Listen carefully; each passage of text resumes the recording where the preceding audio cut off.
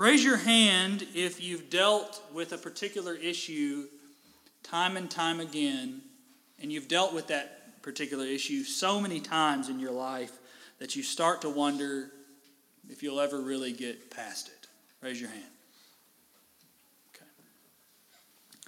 Our tendency as sinners is to think that once we get through one hurdle, that one hurdle in our life, that we've cleared it and we've left it behind. But that is rarely how it works. It's just like when I'm trying to get to my hometown in Kentucky, I generally start the trip out thinking one thing: I got to get through Atlanta. Once I can get through Atlanta, not going to be any more traffic. Then I get through Atlanta, and I go, whew, all right. You just said it, didn't you? Chattanooga. Once I get through Atlanta, I'm going, oh, all right, no more. Just clear, no more coasting from here. Then I get to Chattanooga. Chattanooga's worse than Atlanta. Can be. Then I'll bottleneck through Chattanooga, and I'll go, oh, finally, all right, we can get going now.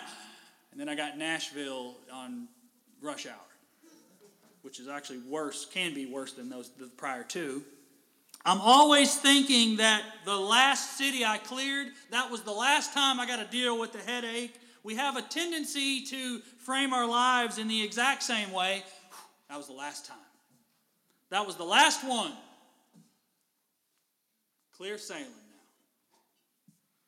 now. But God, in His providence, often has us return to the same problems, same challenges, same issues, so that we can return to the same Savior. In our passage this morning, Jacob is on the run again. He's been here before. Jacob's been running almost as long as we've known Jacob in Genesis. Jacob's been running from Esau since chapter 27. Now he's running from the Canaanites and the Perizzites. I think how I said that right. History is repeating itself once again in Jacob's life, and once again God says, go to Bethel. Same circumstances, same place, same God. Here's the gospel this morning. Jesus Christ is the same yesterday, today, and tomorrow. Amen? When we believe in Him for salvation and follow Him through trial after trial, we find not that God has changed, but that we have changed. God saves sinners not because of who we are, but because of who He is. And He conforms us to Himself in Jesus. That's the good news. If you'll turn your Bibles to Genesis chapter 35, verses 1 through 15. Genesis chapter 35, first 15 verses. And once you've found it, if you wouldn't mind standing for the reading of God's Word this morning.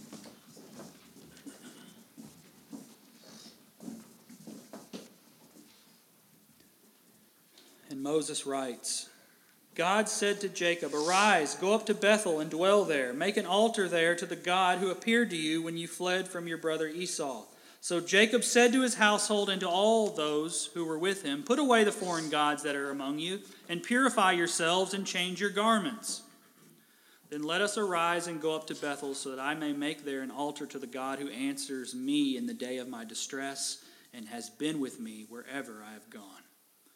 So they gave to Jacob all the foreign gods that they had, and the rings that were in their ears. Jacob hid them under the terebinth tree that was near Shechem. And as they journeyed, a terror from God fell upon the cities that were around them, so that they did not pursue the sons of Jacob.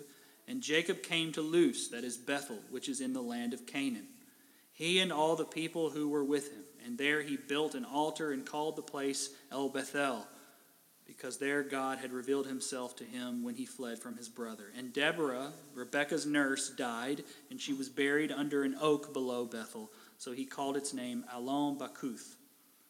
God appeared to Jacob again when he came from Padan Aram and blessed him. And God said to him, your name is Jacob. No longer shall your name be called Jacob, but Israel shall be your name. So he called his name Israel. And God said to him, I am God Almighty. Be fruitful and multiply. A nation and a company of nations shall come from you, and kings shall come from your own body. The land that I gave to Abraham and Isaac I will give to you, and I will give the land to your offspring after you." Then God went up from him in the place where he had spoken with him. And Jacob set up a pillar in the place where he had spoken with him, a pillar of stone. He poured out a drink offering on it and poured oil on it. So Jacob called the name of the place where God had spoken with him Bethel. Let's pray.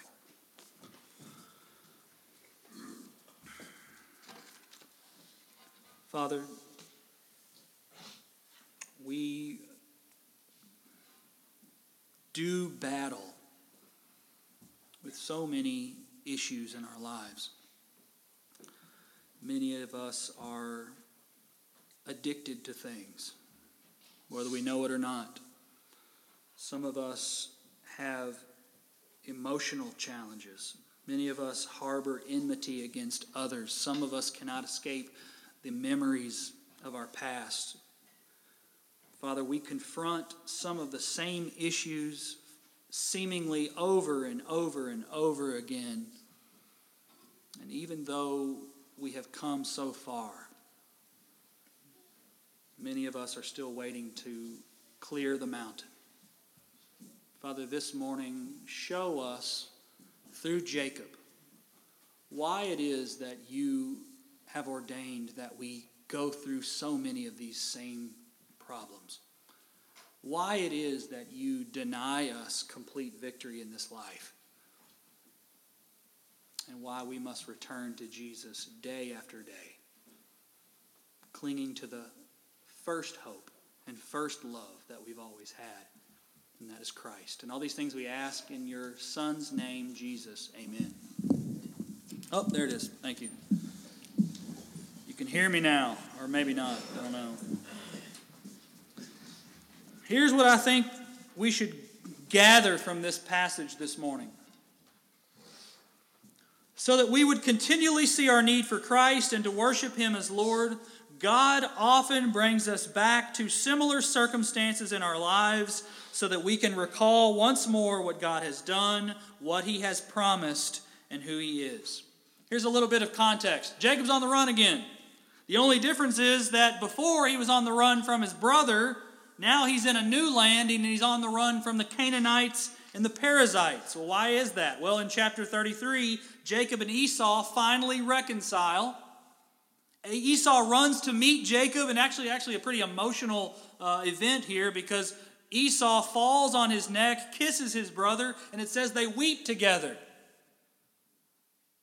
They're finally back together after all the things that Jacob has done to wrong Esau and all the pursuing that Esau has done for his brother Jacob. However, in chapter 34, something terrible happens. If you'll recall, Jacob has 12 sons, most by Leah.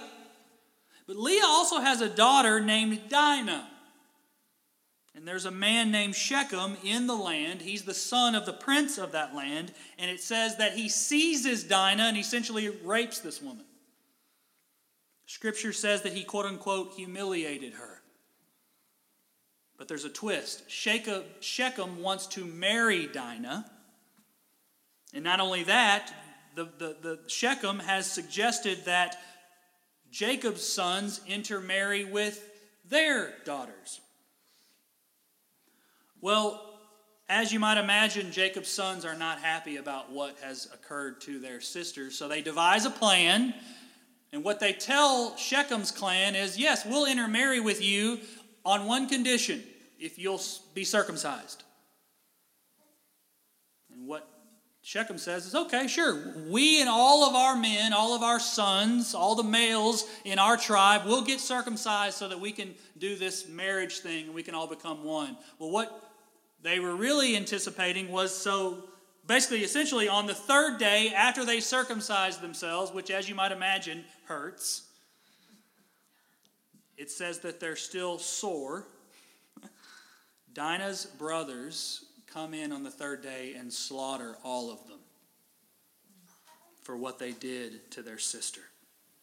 They come in and slaughter all the males in Hamor's camp. All of Shechem, Hamor, all of them are dead. And Jacob says, look what you've done now. We got to be on the run again. All of the Canaanites are going to want us dead. And of course, Jacob's sons are like, what, are we supposed to leave our sister? Treat her like a prostitute? So now you've got a little bit of tension between Jacob and his sons. And what we see at the end of chapter 34 is Jacob finds himself once again on the run and says, we got to go. We can't stay here anymore. And so as they're running, God says, go back. Go back to where you first started, Jacob. Go back to Bethel. And so we see here at the very beginning of chapter 35, for every sinner walking with God often means returning to God. Through trials, sometimes the same trials, God constantly calls our wandering hearts back to Him. When Kelly had surgery last month, I'll admit, Kelly and I kind of felt like Jacob. We're sitting here in the post-op room, and here we kind of feel like we're kind of going through the same things. Same circumstances, same trials, same issues. And God says, go back to when I first appeared to you. Go back to the gospel. Go back to my promises. Come back to me. Remember who I am. Put away your foreign gods. Put away your doubt. Worship me. Pursue me. Desire me. And I'll be sufficient for you. There's a reason that God has Jacob go back to Bethel. And it's not just because Bethel is the only piece of real estate that he could find. It's because Bethel represents God's faithfulness and His presence with Jacob. Bethel is the place where God first revealed Himself and spoke truth to Jacob. God's like, I've been here since the beginning. I haven't left. I haven't changed. Verse 1 says this, God said to Jacob, arise, go to Bethel and dwell there. Make an altar there to the God who appeared to you when you fled from your brother Esau. When God's people get scared, God starts whispering, remember what I've done. Remember how far we've come. Remember my salvation. Remember who I am. And then you'll remember who you are. Sometimes the reason we so often despair in this life is because we so often forget to do the first thing God commanded us to do, and that is to simply trust Him with all our heart, soul, and mind. And God calls us back to Bethel. Some of us can't seem to escape family problems. Some of us in here can't seem to escape health problems. Some of us can't escape financial problems and marital problems. And what God wants us to know is our trials are the same and the solution is still the same. Go back to God. Go back to the gospel. R.C. Sproul said this, there are only two ways of dying. We can die in faith or we can die in our sins. Which tells me that our trials and tribulations in this life, eternally speaking, aren't going to mean a lick.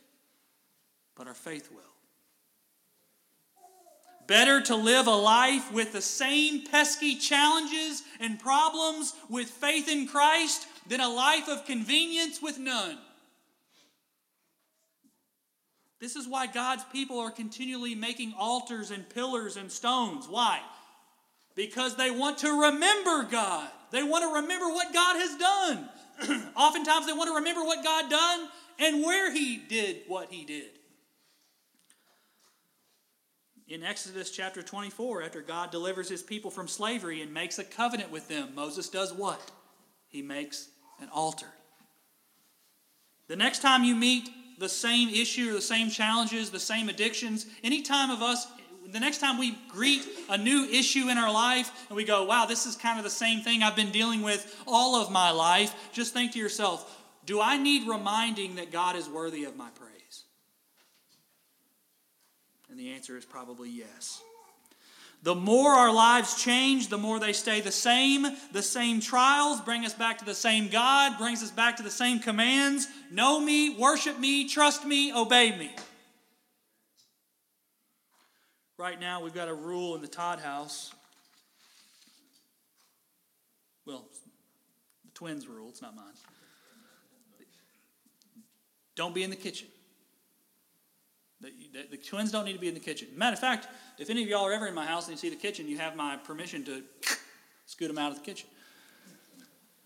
They slip, they fall, they go head first into just grab a knife, whatever. Just use your imagination and think about all the things that go wrong with a 3-year-old in the kitchen.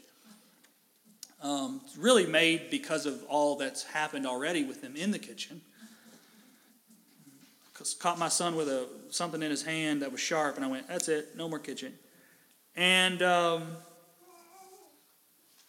I'll take Sissy and put her in her room. And she'll look up at me like, well, I'm in my room. And I'm so tired of it now, I'll just do this. I'll go, here we are. Been here 200 times. I'm not even mad. It's just, say, no, come on, here we go. And she'll just cry, and I'll go, not making this up. Here we are again, Sissy. I think God kind of treats us like that. It's like we kicking and screaming, and God's looking at us like, been here before.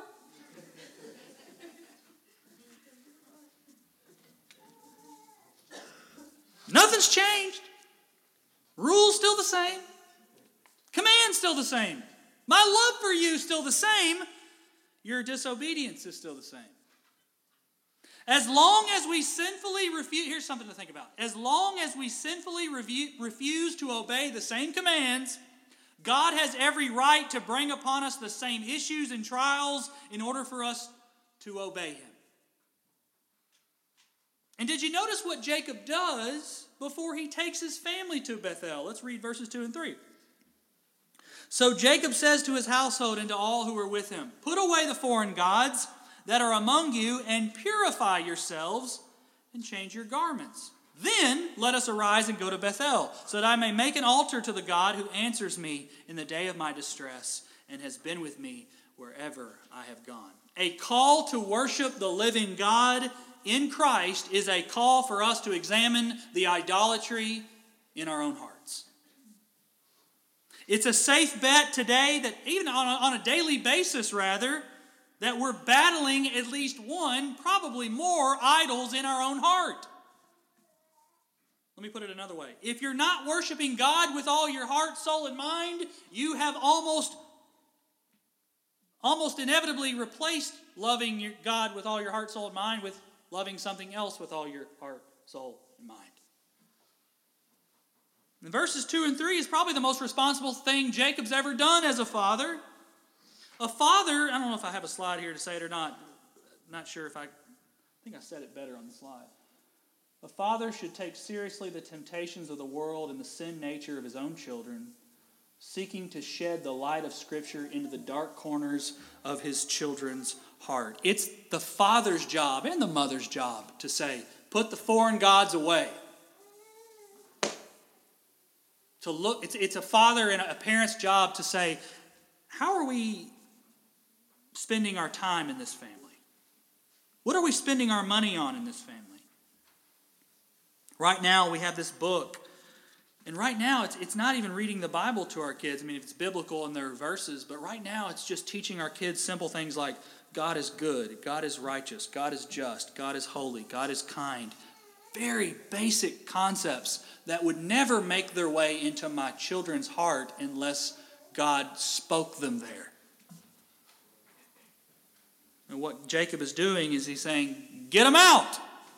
Here's the thing. Behavioral correction for our children is a must because our kids need the law. But the idolatry that's resonant in their hearts will never make its way out unless the living God is put in. And here's what God says to Jacob.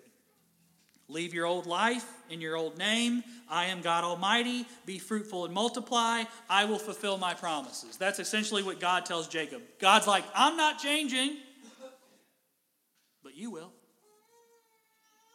Right now, there's a lot of churches that insist that we need to just become first comfortable with who we are, and they'll try to mold God into someone who just loves us as we are. That's not how the gospel works. NFL quarterback, maybe future Hall of Famer Aaron Rodgers. He's the quarterback for the Green Bay Packers. Aaron Rodgers is now a disciple of Rob Bell. I don't know if y'all know who that is. Essentially, Rob Bell believes, he's actually Oprah Winfrey's spiritual advisor. Rob Bell believes that there is no hell. There are a lot of people in America who believe there is no hell, and of course the classic line is, how could a good God send people to hell? And what they've done is they've distorted God and fashioned him into their own minds, into thinking that, well, if I'm good, God must be good too. Therefore, if I'm good, God won't send me to hell. And that starts on the wrong foot. See, no one is good, and God is. And therefore, if we don't wonder why criminals are put in jail, if we don't wonder why people who deserve prison are sent there, then why could we ever contest a God who sends criminals to hell? Here's what the gospel says. As a sinner, you are not okay the way you are, and because God will always be who he is, God must change who you are. In order to save sinners, God changes sinners in Jesus. Here's a concept to think about. It just popped in my head. I do not want to worship a God who does not execute judgment upon people who deserve it. I don't. I want a just God. I want a holy God. I want a God who is so just and so holy that he is so consistent that I know that God will always do the right thing. See, where repentance comes in is when God doing the right thing is laying the sword on me. That's why repentance is so hard. We have no problem whatsoever asking God to mete out his justice on the person next to us. But what happens when that judgment comes upon my own soul? And so, when I believe in a just God, when I believe in a holy God, when I want that God whose yes will mean yes and his no will mean no, when I finally find that God and I see him and I finally realize who I am, repentance is standing underneath the sword and saying, I deserve it too. And that's why I believe in Jesus. That's repentance and faith.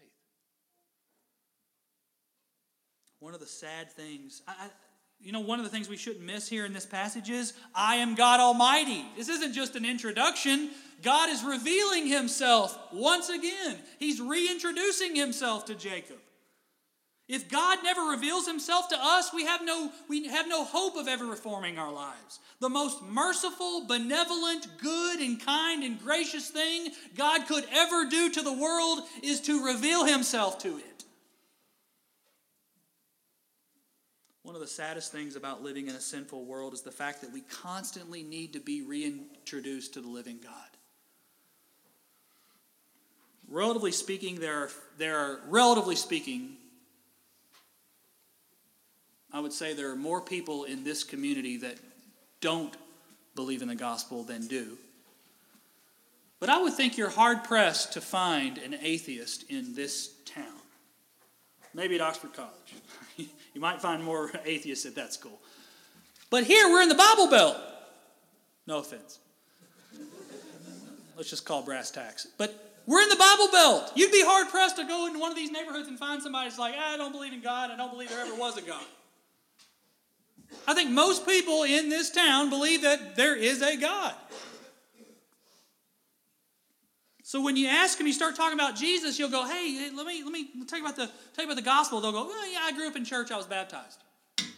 How often have we heard that one? But you don't stop there. When you come face to face with someone whose heart is hardened and they don't want anything of organized religion and they don't want your God, your job is not to convince them and make a rhetorical argument for how good God is. Your job is just to introduce them to the living God through God's word.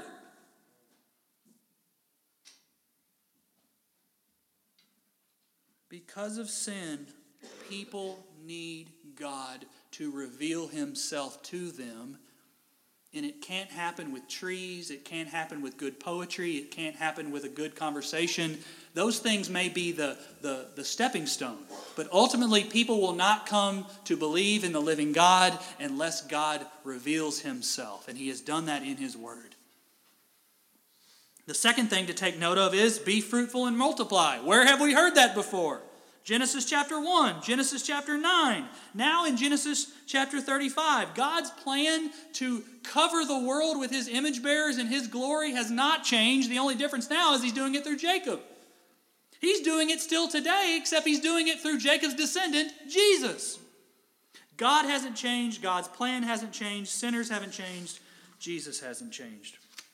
I'm going to confess to everyone this morning, today on January 26th, 2020, man, it sounds really, it's so freaky. I am a changed man. I am not who I was in the year 2000 when I was in 8th grade. Can't believe I was in 8th grade in 2000. Oxford kids are like, wow, he's really old. I am not who I once was, church. I am a completely different person than I once was. A lot of y'all, if you could zip back to 2000 and be on the 8th grade bus when I'm on the way home and I'll be talking the way I was. Remember I talked about how I was always in the back of the bus because I thought that was really cool. The stuff coming out of my mouth, the way I treated women, the way I talked behind people's back, the things I liked, if we could zap back there, you guys would go, that's going to be my preacher. My goodness, I do believe in the living God. And we zap back now, I am not at all who I once was. But here, let me tell you this. I still battle insecurity. I still battle covetousness. I still fight arrogance. I still think I'm somebody. I'm still selfish at oftentimes. I still battle temptation. The more I grow in Jesus, ironically, the more I find myself coming back to the same things that 8th grade Abby did. Say it with me. The more things change, the more they stay the same. And I feel like Jacob sometimes. I mean, the way I talk to my wife sometimes, I go, I feel like Jacob. I'm on the run again. The difference now is that I find myself battling the same sins, but I have the power of the Holy Spirit. I have a fire that's kindled in my heart. I have a taste that's on my tongue. I'm completely different. I have my eyes that are opened. I don't like the same things. I don't want the same things. I now have my eyes open to the glory of God, and now I know to always return to my Bethel, who is Jesus. And I think the most beautiful thing in this passage is Jacob's name, Israel. Israel shall be your name, he says. God is reminding Jacob that he is not the same person that he once was. We, as redeemed sinners, we're not just sinners, we're redeemed sinners. We're born-again sinners. Even today, as born-again sinners, we need constant reminders that God has changed us into new people. I am not a slave anymore. I am not blind anymore. I am not a lost person anymore. The world tells me I'm not worthy. My flesh says that I have shame. Satan will remind me of the things that I have done, but Jesus wants to remind me that I have a new name. This morning, almost every one of y'all raised your hands when I asked you that first question. You got the same issues? You got the similar challenges? Are you walking through something and you still haven't mastered it? God isn't being redundant, church. He's making a reintroduction to your life. And sometimes we need to remember, we got to come back like Jacob to the God who first appeared to us. We got to come back to our true Bethel, who is Jesus. You see, walking with God is growing in God. Being sanctified is advancing in holiness so that we now come to serve God and obey God in a brand new way all of our life. There is a growth in the Christian life, but you will never grow in the Christian life and completely leave Jesus Christ. It's a needy growth. There is never a day you will wake up and completely advanced in holiness in such a way that you have completely lost your need to come back to the one who saved you. Therefore, if there is anyone in here who is not saved, my command to you is the same command I would give to someone who is saved. Come back to Jesus. We don't outgrow the gospel. And the gospel that saves you is the gospel that sustains you. Let's pray. Father, we need your grace every day, and you have called us back to Bethel. Jesus Christ is where your presence is. Jesus Christ is where the fullness of deity dwells. Father, we can find you in no more fuller, more supreme way than looking upon your Son, Jesus Christ. There is no way we can come to you but to call out that name. And in Jesus, you give us a new name. My legal name is still Abi, but I am a new Abi. And for all of those who have believed in Jesus, we may look the same. But Father, we know that we have been changed. You are the God who answers us. You are the God who has never left us. Father, I pray that for anyone in here who is battling the same challenges and the same problems and the same issues, that Father, when the world looks at it and thinks, why in the world are challenges coming our way, that we can instead see your grace when you continually call us back to who you are. And Father, we know that by any means necessary, you will remind us daily that you are a God who keeps his promises. Father, although many of our challenges are still the same, we know that our Savior is still the same, and that is Jesus. And all these things we ask in Jesus' name, amen.